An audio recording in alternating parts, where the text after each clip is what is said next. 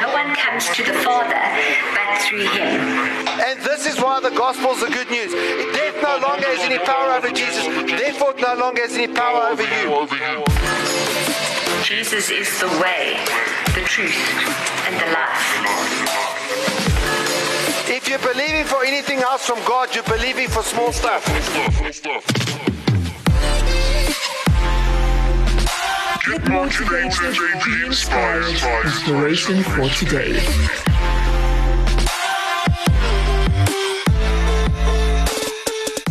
You say, Lord Jesus, I ask you to speak to my life, that you'd minister to my heart. May your word be revealed to me today in a way that I can understand it, so that I can speak it and do it and see it change my life. I pray this in Jesus' name. Amen. True freedom. This week, true freedom is knowing that one truth will change the world. One truth will change the world. Now, we started out looking at true freedom is total liberation when we started this series, and the whole series so far has been based on Romans chapter 6, verses 1 to 14. And what we've learned from this is that what do we do with the statement that you often hear in modern day society, I'm free to be me, even if me means to sin? Many people, they say, listen, I sin because that's who I am. I sin because that's the way God made me. So what do we do with it? And Romans 6 verse 1 said, well then, should we keep on sinning so that God can show us more and more of his wonderful grace? And the answer is, when I was saved, I died to weakness, but was raised to new life in power. So the thing about Jesus is when you're raised to new life in Christ, you're raised in power. You're supposed to become a powerful version of you. And we become a powerful version of ourselves because we are no longer slaves to sin. Romans 6 verse 5, since we have been united with him in his death, and we shall also be raised to life as he was, we know that our old sinful selves were crucified with Christ so that sin might lose its power in our lives. We are no longer slaves to sin. And what I want you to realize is that you think that sin is cool. You think that sin is something that you want to do until the day that you try and stop and you realize you're trapped. You know, it's like a person who starts taking substances because they're just having a good time. It's just a bit of social whatever. It's just this, that, the next thing. Next thing they find out they're addicted, they're an addict, or maybe they're an alcoholic or something like that. And all of a sudden they discover this is a trap. It's a prison. They're stuck. And this is not normal Christianity. And last week we looked at normal Christianity. And normal Christianity is a life where we overcome sin. Normal Christianity is a life where we see the signs and wonders of Almighty God. Normal Christianity is a life where we see the power of God, where we experience what it means to be a new creation. And so the liberation struggle for eternity has been won, and it was won by Jesus. It was won by him. And those who are alive in Jesus are dead to sin.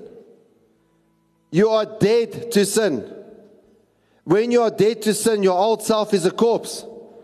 I've never seen a corpse who sins. I've never seen a dead body that sins. You know, the person can be the biggest sinner ever. The person can be the most evil person that ever lived. But the day they die, they never sin again. It's over.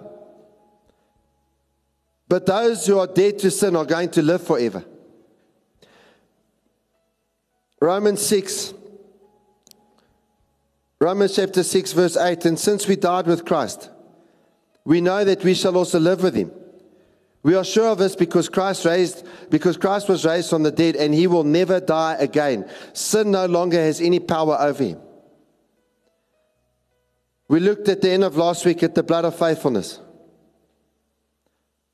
You know, the world's been under a curse since Adam sinned. That's why there's death. What is the ultimate expression of the curse that's on the world? It's a funeral. There is no bigger expression of the curse that comes from sin than a funeral. And Jesus was in the Garden of Gethsemane. And in the Garden of Gethsemane, he made right what Adam did wrong in the other garden, the Garden of Eden. In the Garden of Eden, Adam was in a position whereby he despised the cup of blessing that God had given him. And he went his own way. He was unfaithful to the command of God. And it was a simple command, just not to eat the fruit of one tree. And he ate that fruit. And then Jesus was faced with the will of the Father, and he did not despise the cup of the curse that was meant for us.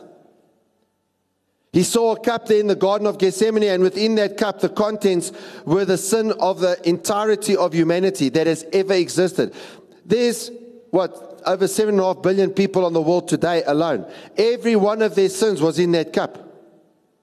Every sin of every human being that ever lived, right back to the time of Adam. Every sin of every human being that will live in the future. Plus every sin of every person that's alive today was in that cup. It was the will of the Father that Jesus drink that cup, and he was faithful. He said, not my will, but yours be done. And because of this, the curse of poverty was exchanged for the blessing of prosperity. The curse of sickness with the blessing of health. The curse of death with the blessing of life. The curse of shame, because shame is a curse. You know, when people say to you, you should be ashamed of yourself. Shame is a curse. The curse of shame was replaced with the blessing of glory. And each one of those is replaced when we apply the blood of faithfulness. Where Jesus saw the cup, and the contents of that cup distressed his flesh to such an extent that he began to sweat blood. And when we apply that blood, our unfaithfulness exchanged for the faithfulness of Jesus. And this leads us on to what we're speaking about today. And that is that true freedom is knowing that one truth will change the world. I want you to think about a person that is dead to sin. A person who is living with a kind of faith that renders them dead to sin. Just think about that person in the world now. Think about what that person looks like in the world around them. They will make an impact. Because people around them will see something that's not normal. A person who is dead to sin will change the world around them. They will mesmerize people around them.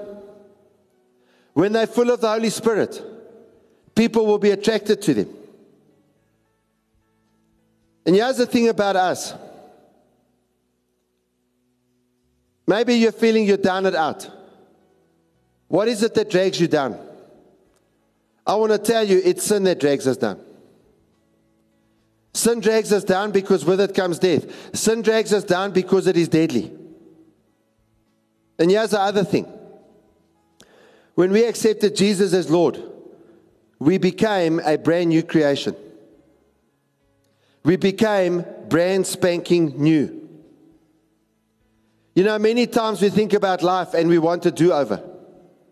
Many times we wish we could be in a place whereby, you know, we could have a choice that we messed up in the past and we could have it over. But in Jesus, we can become a brand new creation. We get a brand new start. All the old is washed away by the blood of Jesus. Everything, it is destroyed. The power of it is destroyed over our futures. And that creation is not based on what we do, but it's based on what Jesus did. It's based on the victory that he achieved when he overcame everything on the cross. And this is why the cross is so important. This is why the blood of Jesus is so important. This is why our lives need to revolve around the cross and around the crown that Jesus has set before us. Because we are meant to rule and reign with him for all eternity. And that's why it's time to decide that you are dead to sin.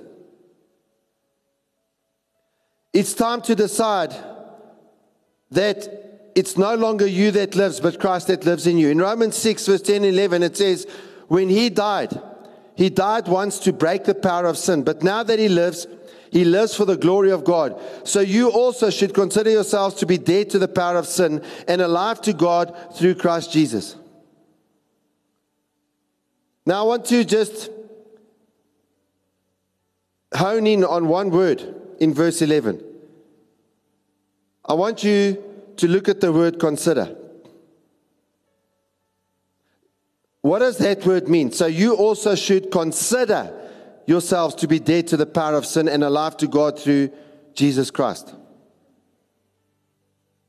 You know, if you look at the dictionary says that to consider is to think or to deem, to be or to regard as. In other words, you regard yourself as being dead to sin and alive to Jesus. Now, the Greek word is logizomai. Very weird word to have to say.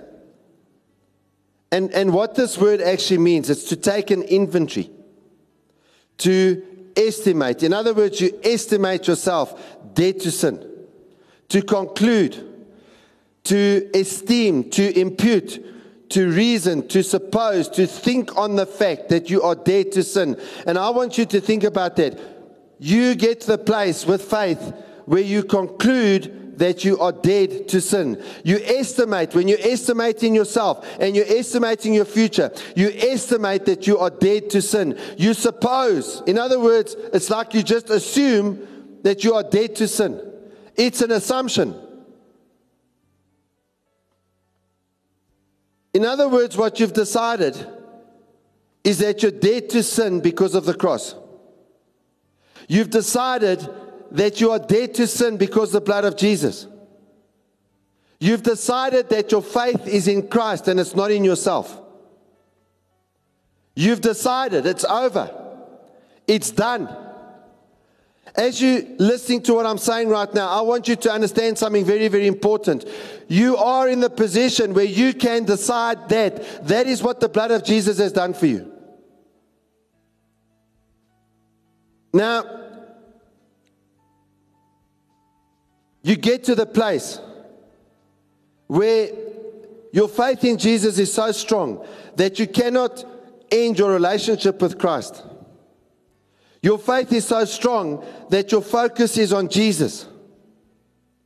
And therefore, because your focus is on Jesus, your focus is on the fact that He has given you the power to be dead to sin.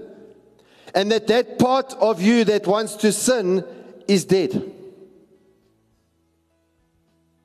Galatians chapter 5 verse 16 says, I say then, walk by the Spirit, and you shall not fulfill the lust of the flesh. Walk in the Spirit means that you obey what the Holy Spirit tells you to do. And that starts with you spending time with God.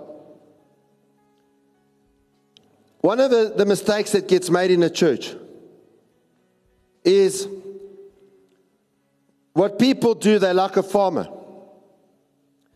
And the farmer takes a pig and he brings the pig to church, which is the sheep pen. And he puts the pig with all the lambs. Now the pig has been rolling in the mud and the pig has been filthy, and he washes that pig and he scrubs that pig and he puts a bow on that pig. Maybe even gets some wool and he sticks it to the pig. And then he takes the pig and he puts the pig with the lambs. And now imagine this pig, it becomes a good pig. It's avoiding the dirt, it's avoiding the mud, it's avoiding all the rubbish that pigs eat. It goes there with the lambs and it's eating grass like a lamb would. But now the pig is freaking out because grass just doesn't satisfy a pig. And every now and then they're walking in the field and the pig sees a big pool of mud over there. Maybe it's after a good night's rain, and every now and then the pig catches itself and it just glimpses at the pool of mud and it thinks, oh, how I'd love to just go send it in that pool of mud. And anyway, this farmer's looking at the pig, and the pig's making so much progress, it's becoming almost like a lamb. Instead of going oink, oink, it's starting to go meh, meh, maybe even, all of that sort of stuff, making all the right sounds. Maybe even to start moving a little bit like a lamb. And then all of a sudden, one day, just when it seemed that pig was going to graduate into being a lamb that was going to become a sheep, The farmer comes out one morning and there finds that pig, and it is just rolling around in the mud. It is caked with mud, and it's eating all the stuff that pigs eat, and the farmer's shocked. Because the pig remains a pig. It wants to go and slide in the mud. It wants to go and eat rubbish. It wants to go oink oink, because that's who it is. And so when looking at getting wool, there's only one thing that a pig is good for, and that is to become bacon. Come on, give the Lord a big round of applause if you like bacon. Amen, I love bacon. Bacon and eggs, I love it. And that's your flesh. You cannot do anything good with your flesh. Your flesh wants to be in the mud. Your flesh wants to do whatever. You've got to kill it. It's got to die. And that starts by you spending time with God and you focus on your spirit. And then you get the faith to realize the struggle is complete. You're no longer a slave. But you know what? If you believe you're a slave to sin, you're finished. If you are conscious of your sin all the time, your sin is going to control you. You know that the book of Hebrews actually says that the blood of Jesus sprinkled on you even cleanses your conscience. In other words, your conscience is no longer about your sin. Your conscience tells you about sin to lead you to Jesus, to lead you to the place where you realize you need to be saved. You don't need God to tell you about your sin. You know about your sin. You know what you've done wrong. You know what you've messed up and what you've blown. I don't need to come and tell you about what you regret. You know, even when you defend your sin, you know it's wrong. Even when you defend, in fact, the more you defend, the more you tell the world around you that you know it's wrong. What's wrong? What? The moment you do that pose, you're telling the world, yeah, you know this is wrong. All right? Romans chapter 6, verse 12 and 13 says this. Do not let sin control you. So do not let sin control the way you live. Do not give in to sinful desires. In other words, if he's telling you do not give in to sinful desires, when you have a strong faith in Jesus, you actually have a choice. To give in means to give up.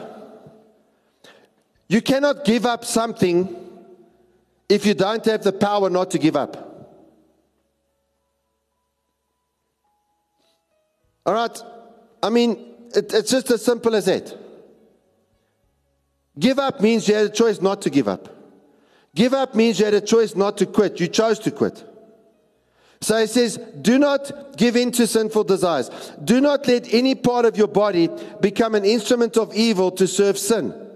You see, when you let your body become an instrument of evil, you start serving sin. You become a servant of sin. I want you to imagine you're walking, like those servants, maybe a butler, with their hand behind their back and they've got a towel and they walk and they come and you're serving someone. When you give yourself over to sin, that's what you're doing. You're serving sin. You're saying, here, would you like a towel? Could I get you anything else, sin, my master? That's actually what you're doing. And he says, do not let any part of your body become an instrument to serve sin. Instead, give yourselves completely to God, for you were dead and now you have life. Now, notice, he's saying, do not give yourself to sin because you were dead and now you are alive. Come on, say hallelujah, someone. Come on, say amen, someone. You were dead and now you're alive. You were a corpse and now you're a living being. So use your whole body as an instrument to do what is right for the glory of God. This is talking about surrendering yourself to Almighty God. This is talking about doing what Jesus did in the Garden of Gethsemane, where you surrender your life to God. You surrender to Him. In other words, you do what Jesus taught us to pray. Your will be done on earth as it is in heaven. It's only when we surrender that we see the victory in our lives. Listen, when you gave your life to Jesus, yes, you hadn't surrendered your will. You gave your life to Jesus because you're selfish and you wanted to save your bacon out of hell. All right? Or your life sucked so bad you thought this Christian thing can't be worse. That's why you gave your life. And now the Lord says, cool, I've saved you. Now I want you to surrender. But you got to choose to surrender. I'm not going to force you to surrender. And when you start surrendering, you get to a place where your faith is built up in the fact that Jesus finished the struggle on the cross. The struggle is finished. It's over. It's done. The words do not let imply that you have a choice. You have a choice. Tell the person next to you, say, you have a choice. Before you knew Christ, you were destined to sin. You had no choice. Don't come here and tell me you had a choice. You had no choice. Now you have a choice to be a slave to sin or to be a slave to Christ. And so he says, therefore choose not to let any part of you be an instrument to serve sin. I want you to think about the word evil. Some of you have heard me say this before. Evil, E-V-I-L. Evil. And then you swap the letters around. In other words, you take the last letter and put it first. So you take the L at the end of evil, put it first. You take the I, which is the second last letter, you put it second. You take the V, which is the second letter of evil, you put it third. You take the E, which is the first letter of evil, you put it last. And you get live. Evil is the opposite of live. Evil is the opposite of being alive. Evil is death. This is why Jesus died to save you. And that's why you don't want to walk in sin. That's why you want to walk in the righteousness of the Lord Jesus Christ. Because when you're crucified with Christ, that means you died. Your flesh died. The pig died. You don't shear a pig and make a nice jersey. You understand what I'm saying? You kill that thing. You make bacon or pork, whatever you want to do. But now that you're alive, He's living in you. Jesus is living in you. The Holy Spirit is inside of you.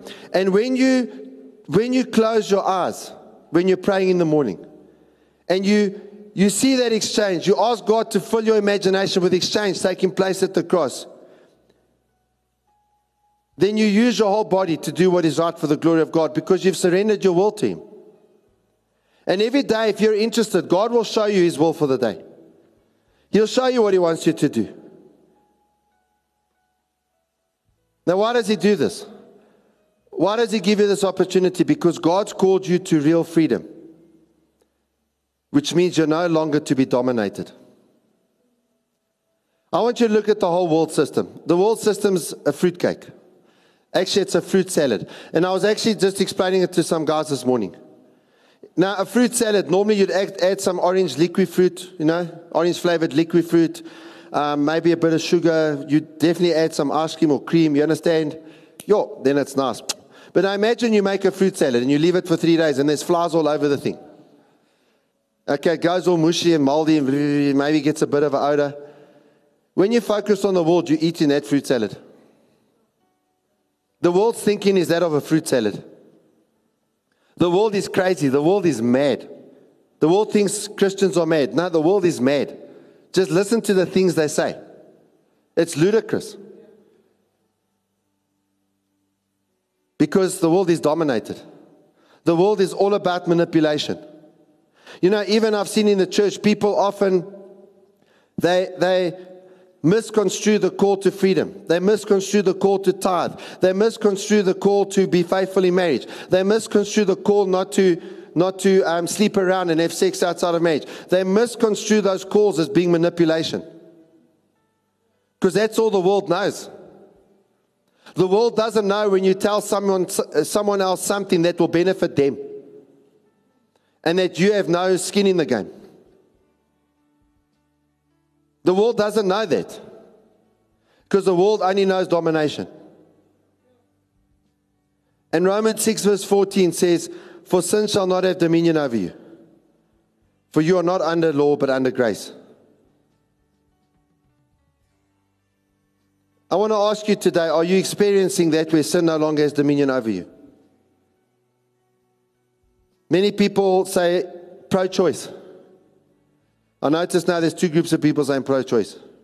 It always was the people pro-abortion were saying pro-choice.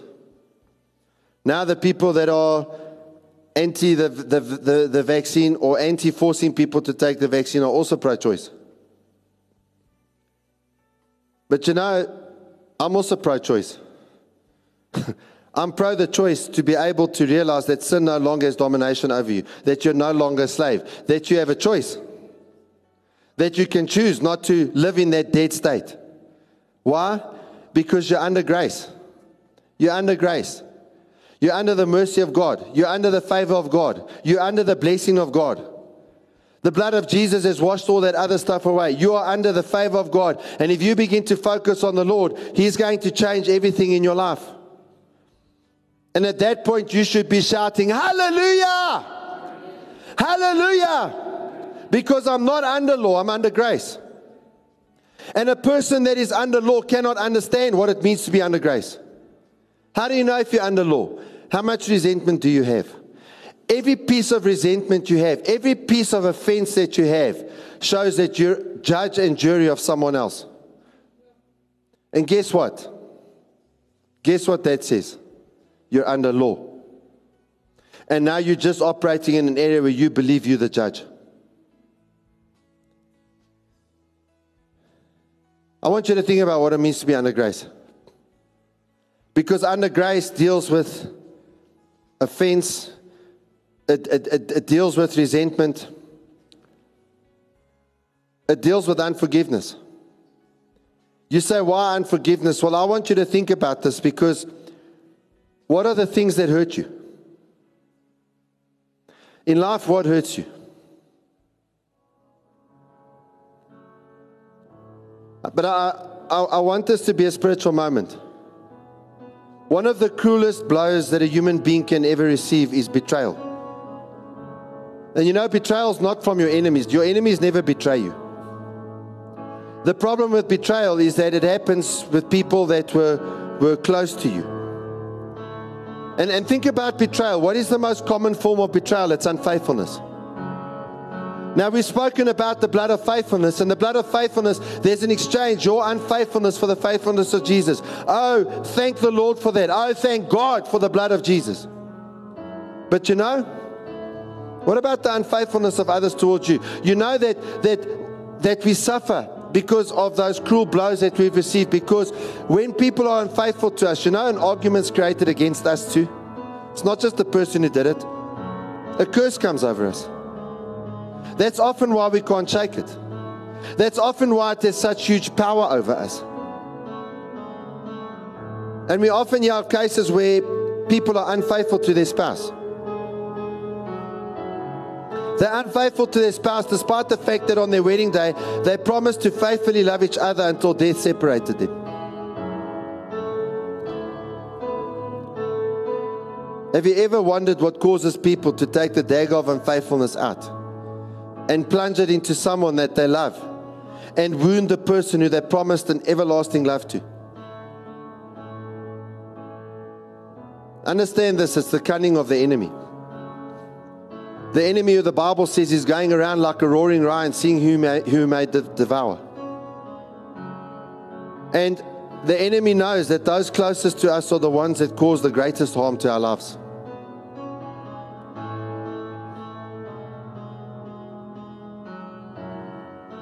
You know, it's not those that we expect to do bad stuff that hurt us. I mean, sometimes when people do things and people are upset, I'm saying, but why are you upset? Because I can't believe they did that. I said, but you know them.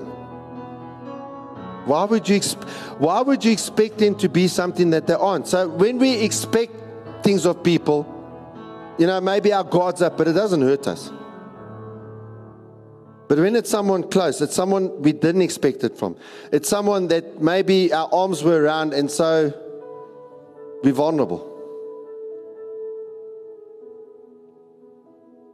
The enemy knows that really wreaks havoc on our lives, really sets us back. And what is the issue? Well, I want you to think about in Ephesians chapter 6, where Paul describes the armor of God. And you see armor for all parts of the body, for the feet, the belt to hold your pants up, you know what I mean? There's a breastplate, there's a helmet, there's a shield, there's a sword. There's armor for every part of your body except your back.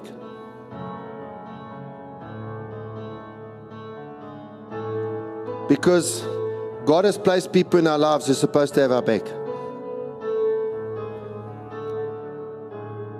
And betrayal comes when those people plunge a dagger of betrayal into our back.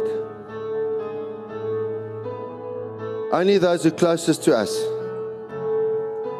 those in whom we've placed most of our trust, can do this to us. When you think about a war situation, the soldiers, they face the enemy and they protect each other's backs. And if you know anything about war, there's an utmost trust that needs to happen between a group of soldiers. Utmost trust that, listen, I've got your back and you've got mine. And that's how it is with life, with those who are closest to us. Those who are closest, our spouse, our children, those in the church with us, maybe a partner in business. And so that's why betrayal is so devastating. That's why it's so devastating if a father leaves the mother and leaves the kids. The kids are devastated by that. And the enemy uses this to bring unforgiveness into the heart of a person. And the intention of the unforgiveness is to destroy that person's life. Listen to me. That unforgiveness will destroy you. You think you're getting the person back by holding that issue against them. That unforgiveness destroys you. It could even make you sick. And the wound of betrayal disconnects a person's heart from an entire family.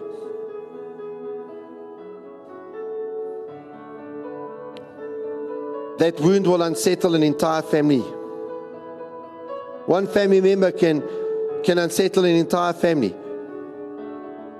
And what happens to those who are in that situation, who've been betrayed? They're left without direction.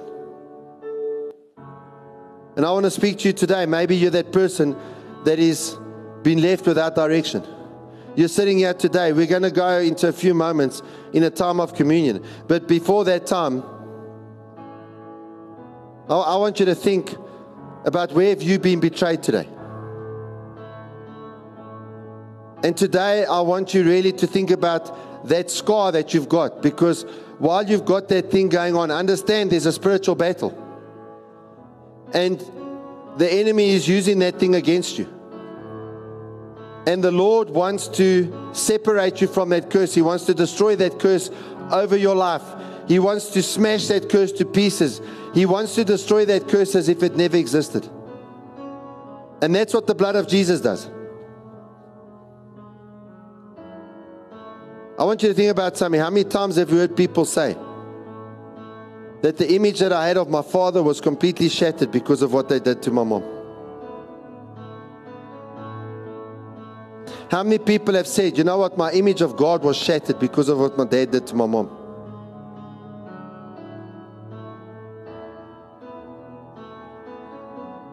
And so right now,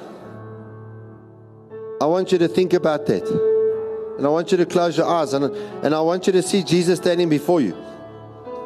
And he's holding a bowl with his own blood. A bowl with his own blood.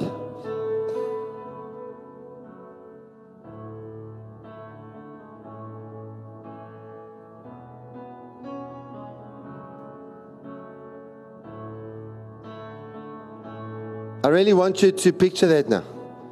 He's saying to you, dip your hand in it. That's faith.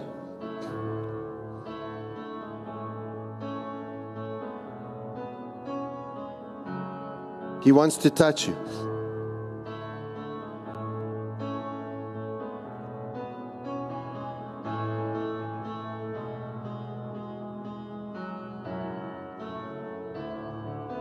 He wants to touch you.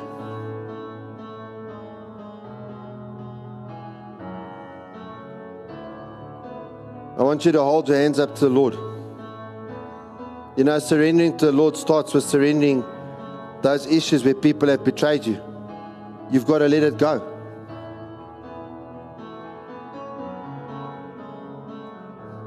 The first step to being freed from the curse is to repent of the unforgiveness.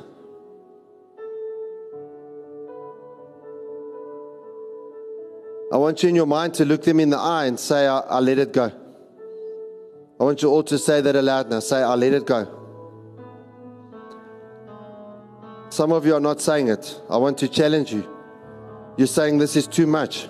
No, it's not too much. It's poisoning you. It's destroying you. I want you now in your mind to look at them in the eye and say, I let it go. Now I want to hear you say, I let it go. I want to hear you even louder. Say it with conviction. I let it go.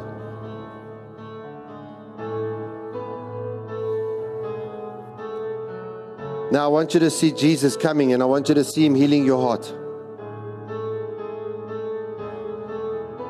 Just feel and sense the Holy Spirit is ministering to you right now. He's mending your heart.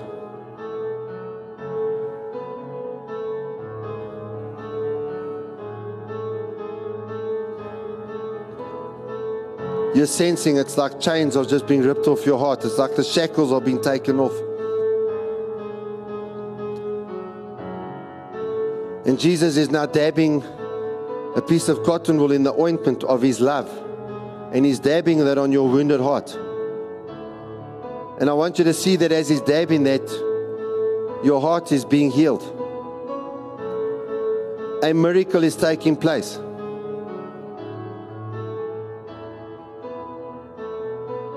The power of that curse is broken by the blood of Jesus. It's a miracle that's taking place. How do you conquer that miracle? You believe the promise. Isaiah 6, in all the affliction He was afflicted. Jesus was afflicted for that affliction of that betrayal. So believe the promise. He's healing you. He's ministering to you. That thing is no longer going to be carried with you. That thing is being destroyed. It's being taken off your back right now. And then the visualization. This is why I'm telling you to see a picture. Because you've got to see it. In 1 Corinthians it says, just as it is written, things the eye has not seen and the ear has not heard, which have not entered the heart of man, all that God has prepared for those who love Him. For to us, God revealed them through the power of the Spirit.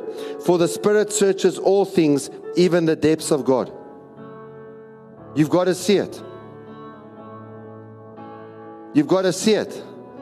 God speaks to you with pictures in your mind. He speaks to you with visions. He speaks to you with dreams. And then you've got to confess it. Say, I am free. I want everyone to say it. Say, I am free in Jesus' name. I want you to say it with conviction. Say, I am free in Jesus' name.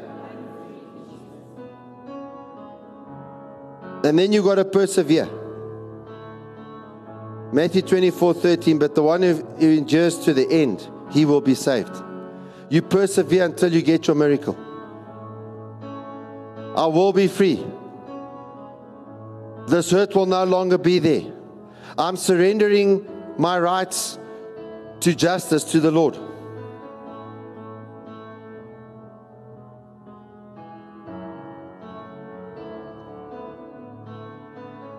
Now I want you to say, Lord, thank you. All of you say, Lord, thank you. Say, Lord, thank you that I'm free.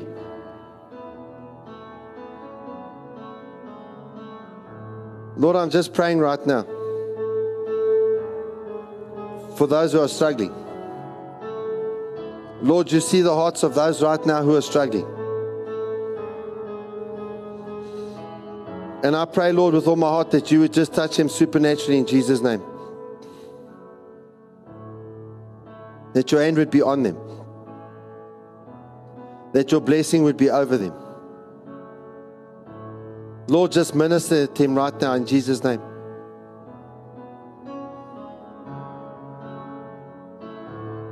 I want you to keep your eyes closed. Romans 5:20 and 21 says, the law was brought in so that the trespass might increase, but where sin increased, grace increased all the more. So that just as sin reigned in death, so also grace might reign through righteousness to bring eternal life through Jesus Christ our Lord. Believing this separates those who are destined for heaven with those who are not.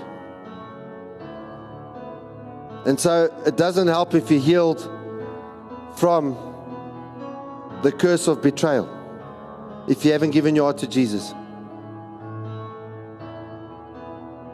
And right now I just want you to really picture yourself standing before God.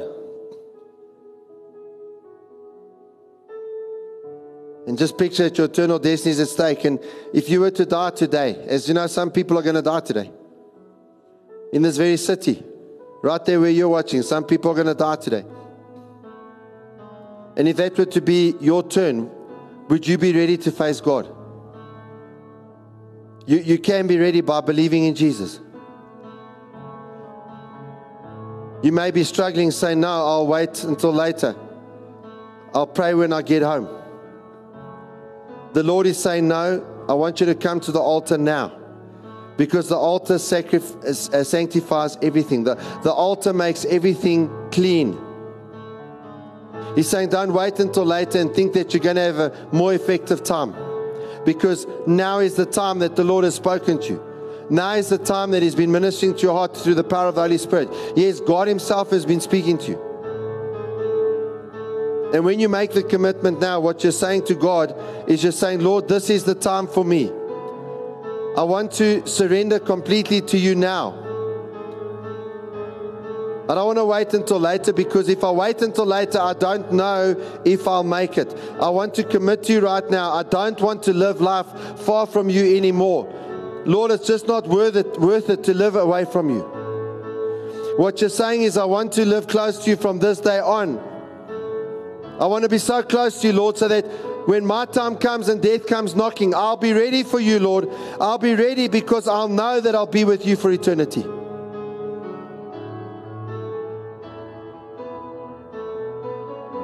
And so as you're sitting here, if that is you, I want you to raise your hand if you need to give your life to Jesus, or you need to recommit your life to Jesus here today. Maybe even just because of the anxiety, the anger, the resentment, whatever, through betrayal or whatever, and you're realizing, I need to commit to Jesus today. I need to give everything today and recommit my life. Or maybe you've never given your life and the gospel's never made sense to you before. And the Lord is saying to you right now, I want you to give your life.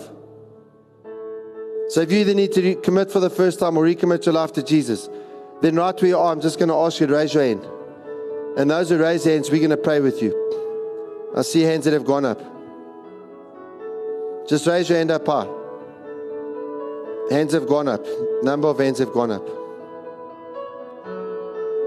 There's hands in the front, there's hands in the back there. Right at the back, there's hands. If you're at the sites, just raise your hand.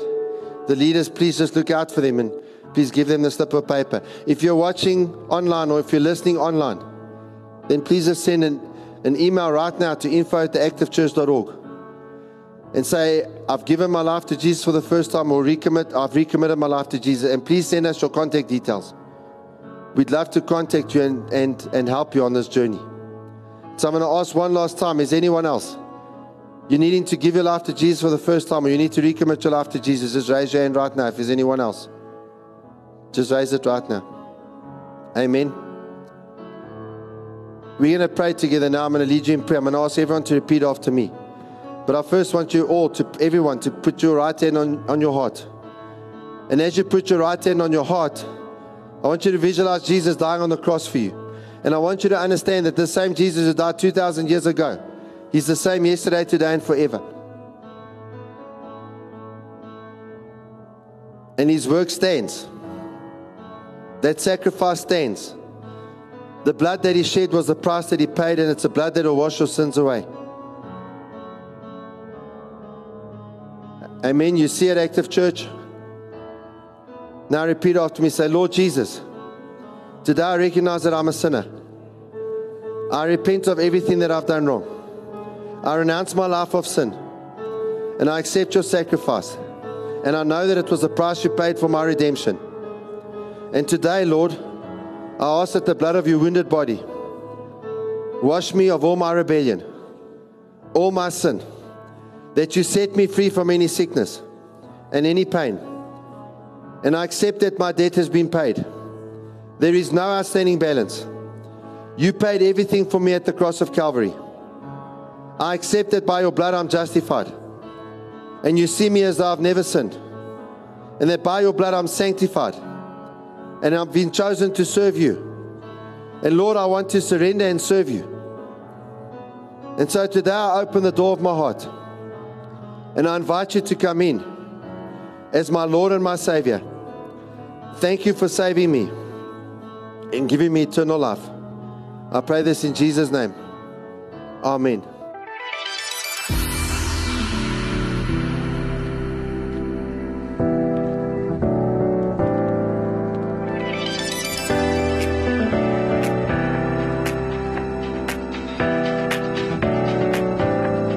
I searched the world, but it couldn't fill me. Man's empty praise and treasures that fade are never enough. Then you came along and put me back together, and every desire is now satisfied.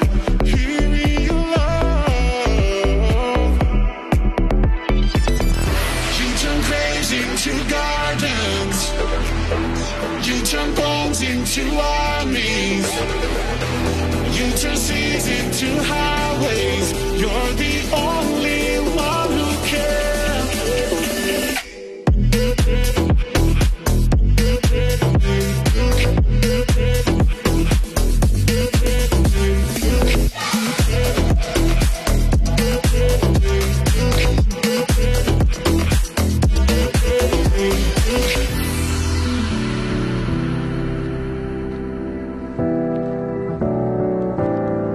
I'm not afraid to show you my weakness, my failures and flaws. Though you see them all, you still call me friend. It's the God of the mountain, it's the God of the valley. But there's not a place your mercy and grace will find me.